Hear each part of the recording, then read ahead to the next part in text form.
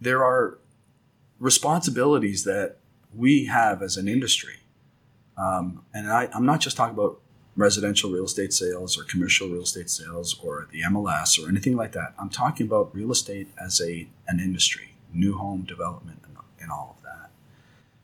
And if we're not considering what we're seeing today out there, that even today we have to worry about the fact that some 9-year-old kid died in the West due to the smoke inhalation from the fires. This is only going to get worse.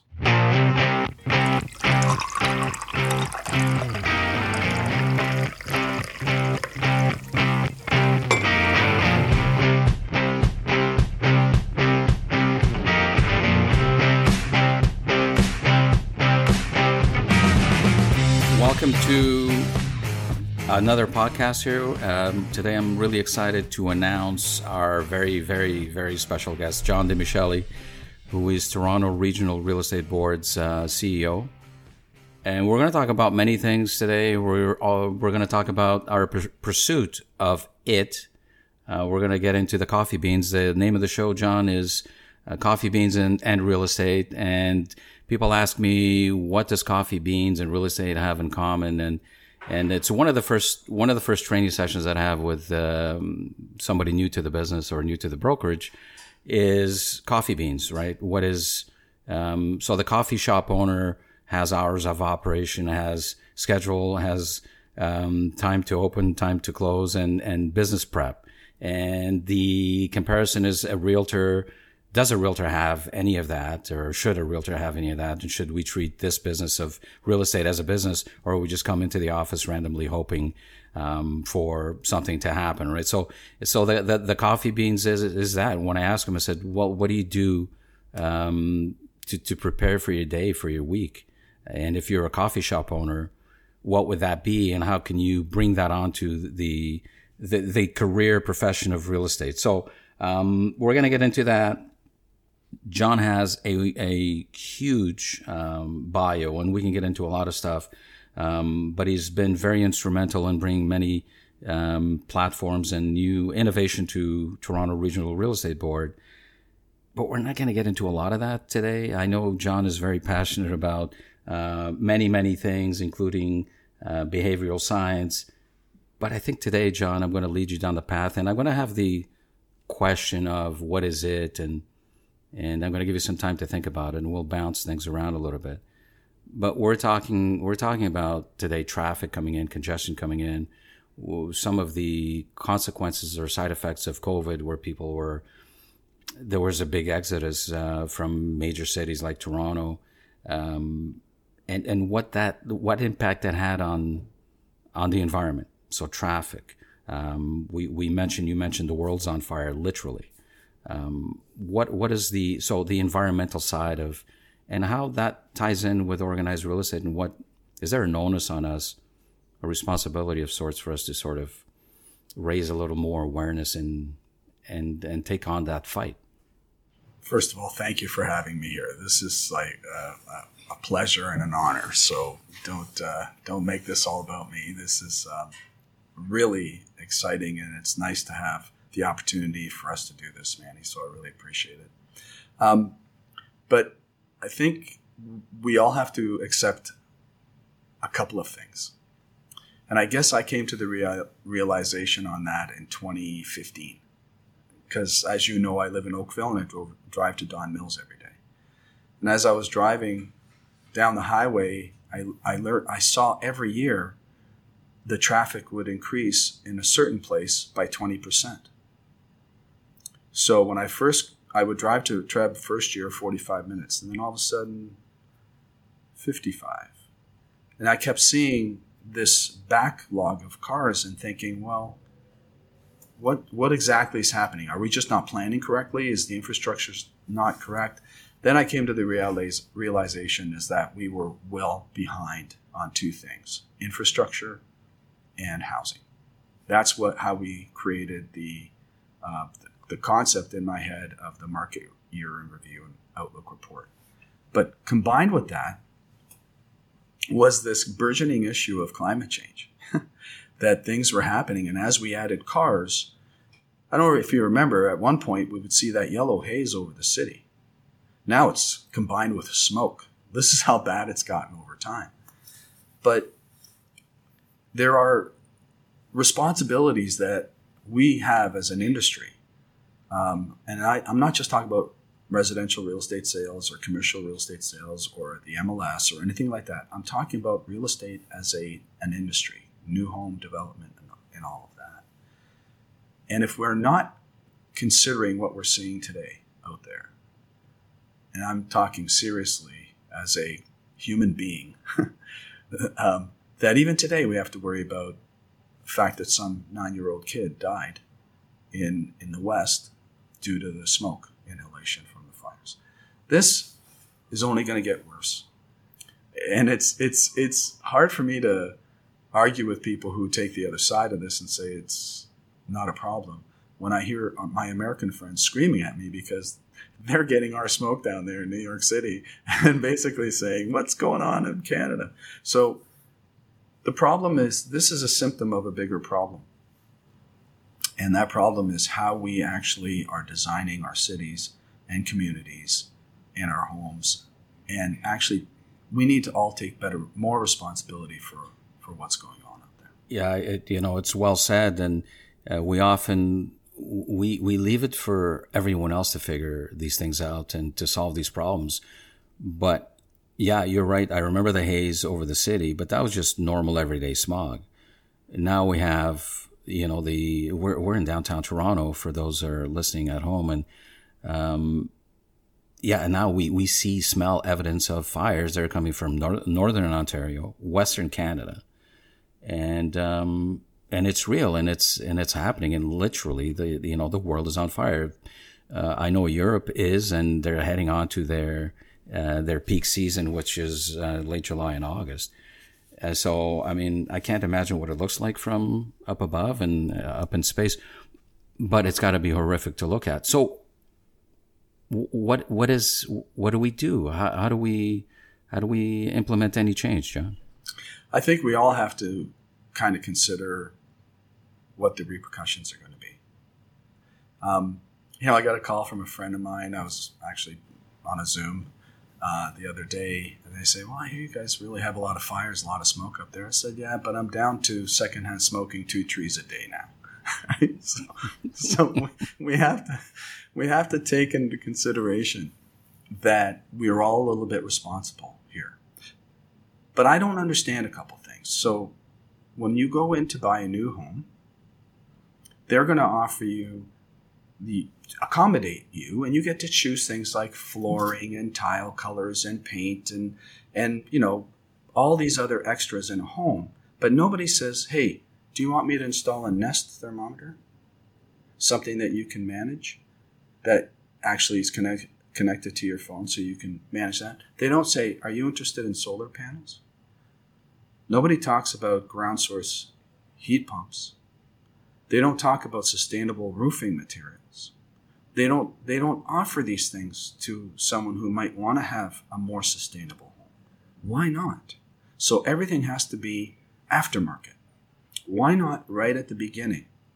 Do they talk about maybe instead of having another piece of asphalt on the driveway, maybe there's another solution there that will actually manage the water better, because water is going to be a problem, not just heat.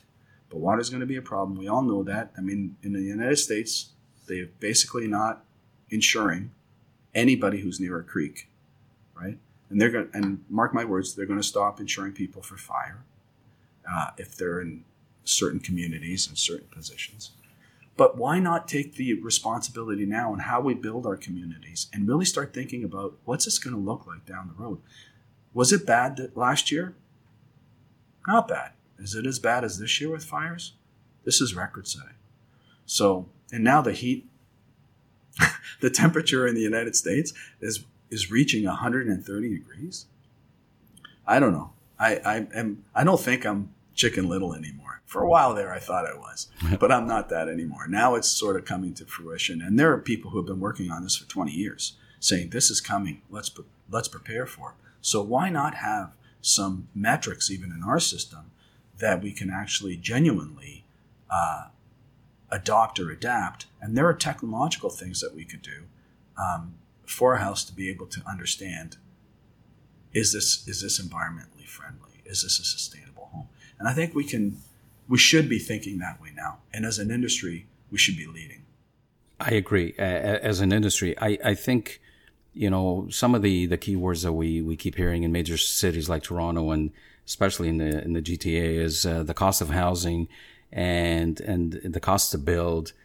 Would adding some of these or implementing some of these measures that sort of affect or help us with sustainability, would that add to the cost of building? Is that something that maybe the builders are afraid to get into because, it's already expensive enough to build? Why are we going to, put ourselves in a position where it's, just going to take the cost of housing up?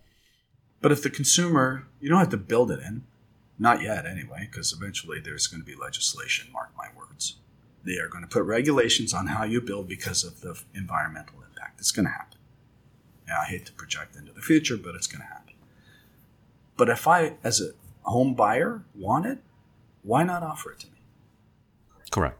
Having that. And listen, as far as implementation, I'm old enough to remember the energy crisis in the early 80s.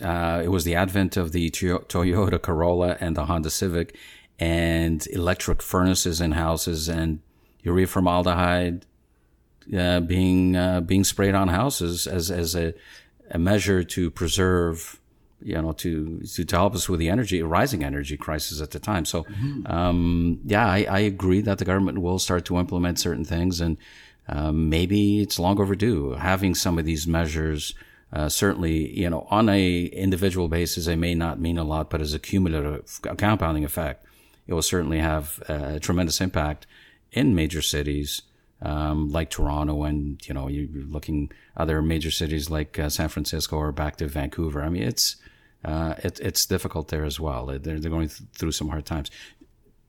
Do you know, John? Do you know of any global city, anybody that's ahead of the curve? No, not really. I know that there's a lot of sustainable building in Europe in various parts, but not to the degree of growth, because they don't have a lot of places to grow there. So there's a preservation element there of historical in many of the areas. But in our country, in North America, especially in our country, we don't really have that preservation aspect. And in fact, a lot of the buildings that were historical in the city have been ripped down. And we build new,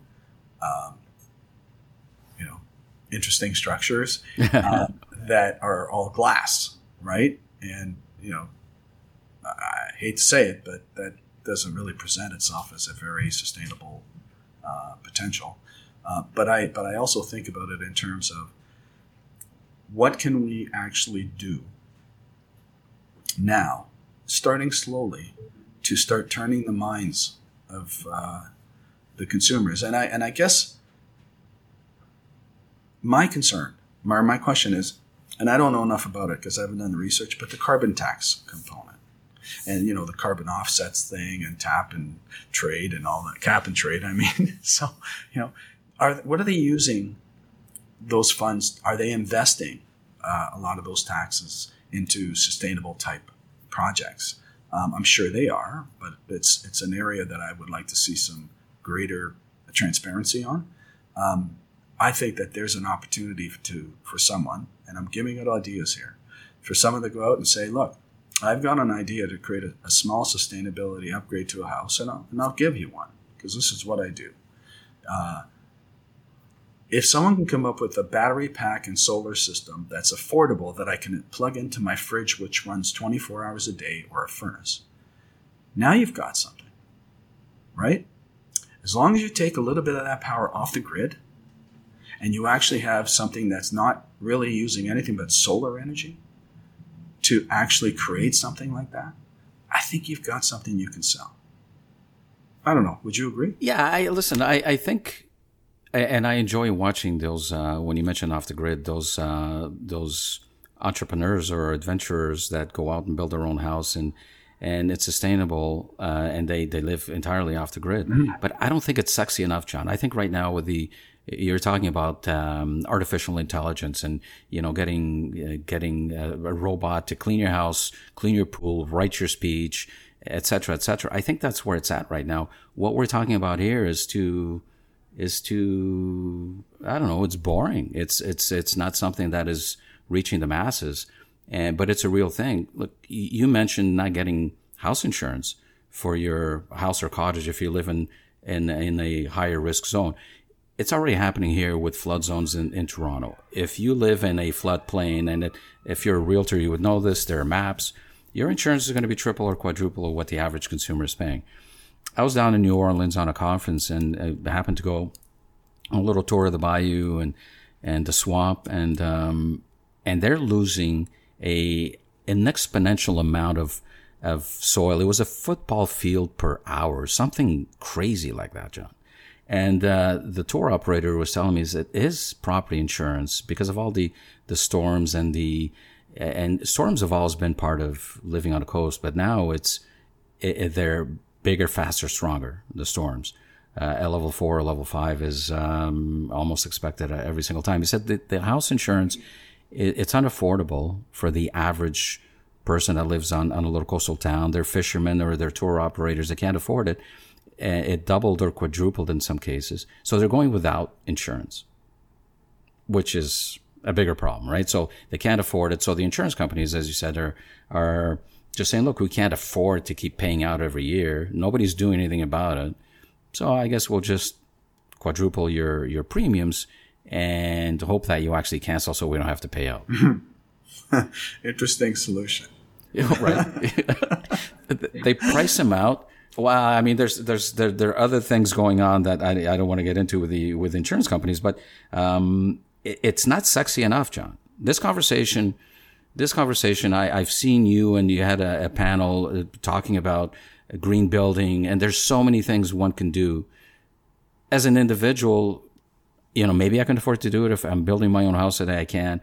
The average consumer may not be able to absorb the extra costs.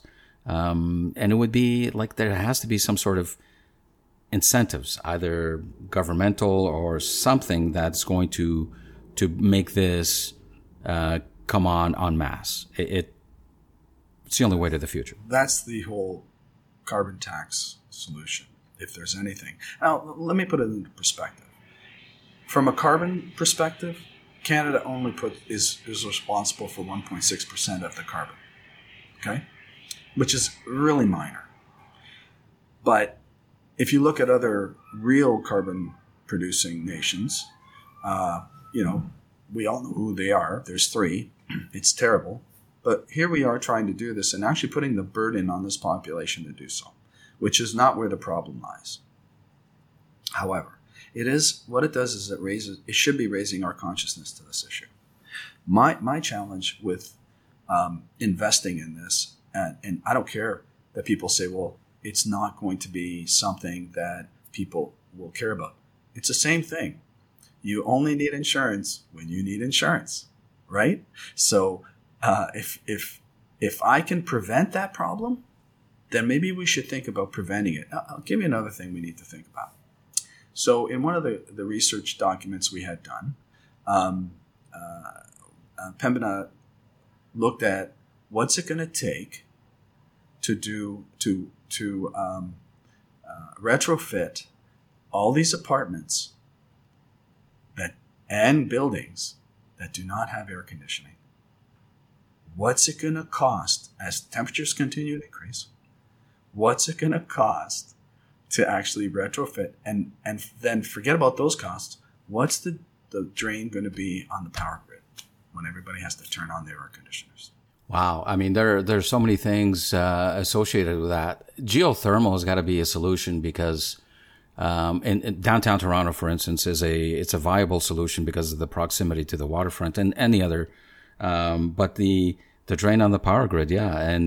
And how about the drain on the healthcare system when these people, and this happens, it's going to happen again this year, and that happens when you have the surge on consumption, power failures, and then people are trapped in their homes in sweltering heat. So what you're saying, it's going to take a major catastrophe to affect change? I think there's two paths: raising consciousness. One thing we haven't talked about with this that nobody talks about, but the effect on food. What happens if you can't grow food? Because of floods, because of fire, because of heat, because of drought. What are you going to do? What are you going to eat?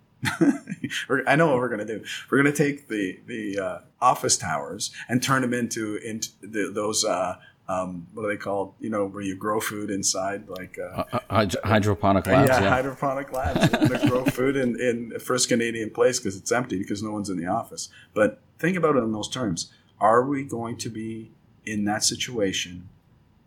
How long is it going to take? And 2 years ago, somebody told me that there's a conference, and they're saying there's only 60 harvests left if we continue down this path.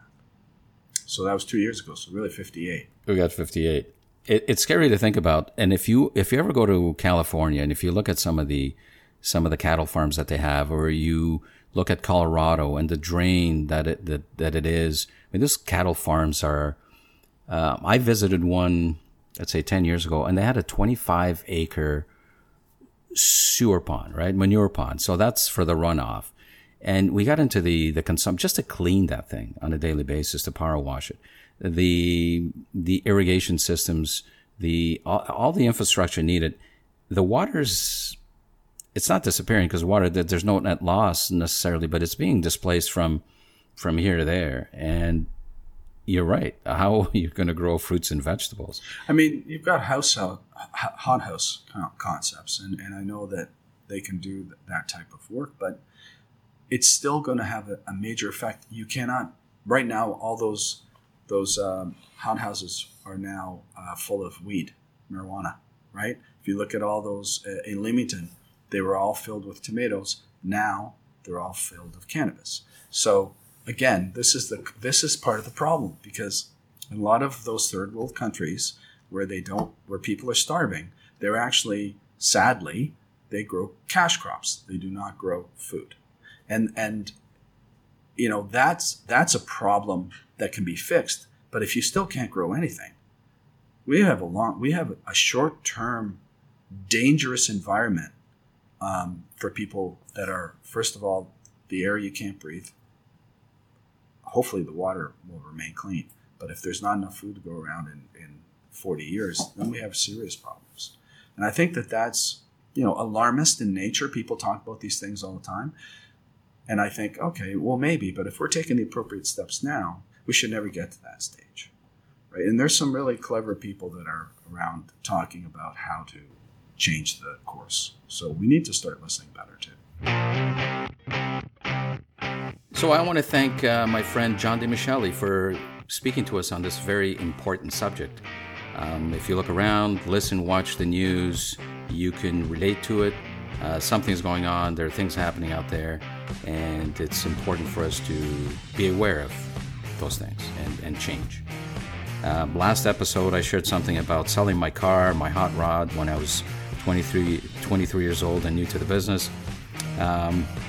I did sell it in order to buy my business appropriate vehicle. In hindsight, I suppose I could have kept it, struggled a little bit more, and kept it, and I'd have it today. All I have with me today is a memory of it and a nice plaque on my wall, or a photo of an image of the vehicle. And if you want to see it, go on my Instagram and you get a full shot of it. I sold it to Henry. I had to knock on his door and get my money. Eventually his dad paid me in full. And this is a true story. A listener commented on what he heard, and he thought it was interesting. And, just found the struggle interesting and appreciated hearing it. We all have little interesting stories and tales and struggles. So tell me what you think. Tell me if you find anything in what you're listening interesting, if it's enlightening, provocative. Let me know what you think. Share it with a friend. And if you find this podcast program positive, humorous, whatever the case, share it. So I want to thank Doug for producing this. I want to thank you at home or wherever you are listening to it for tuning in, for listening it, for liking it. And as I said, if you like what you hear, share it.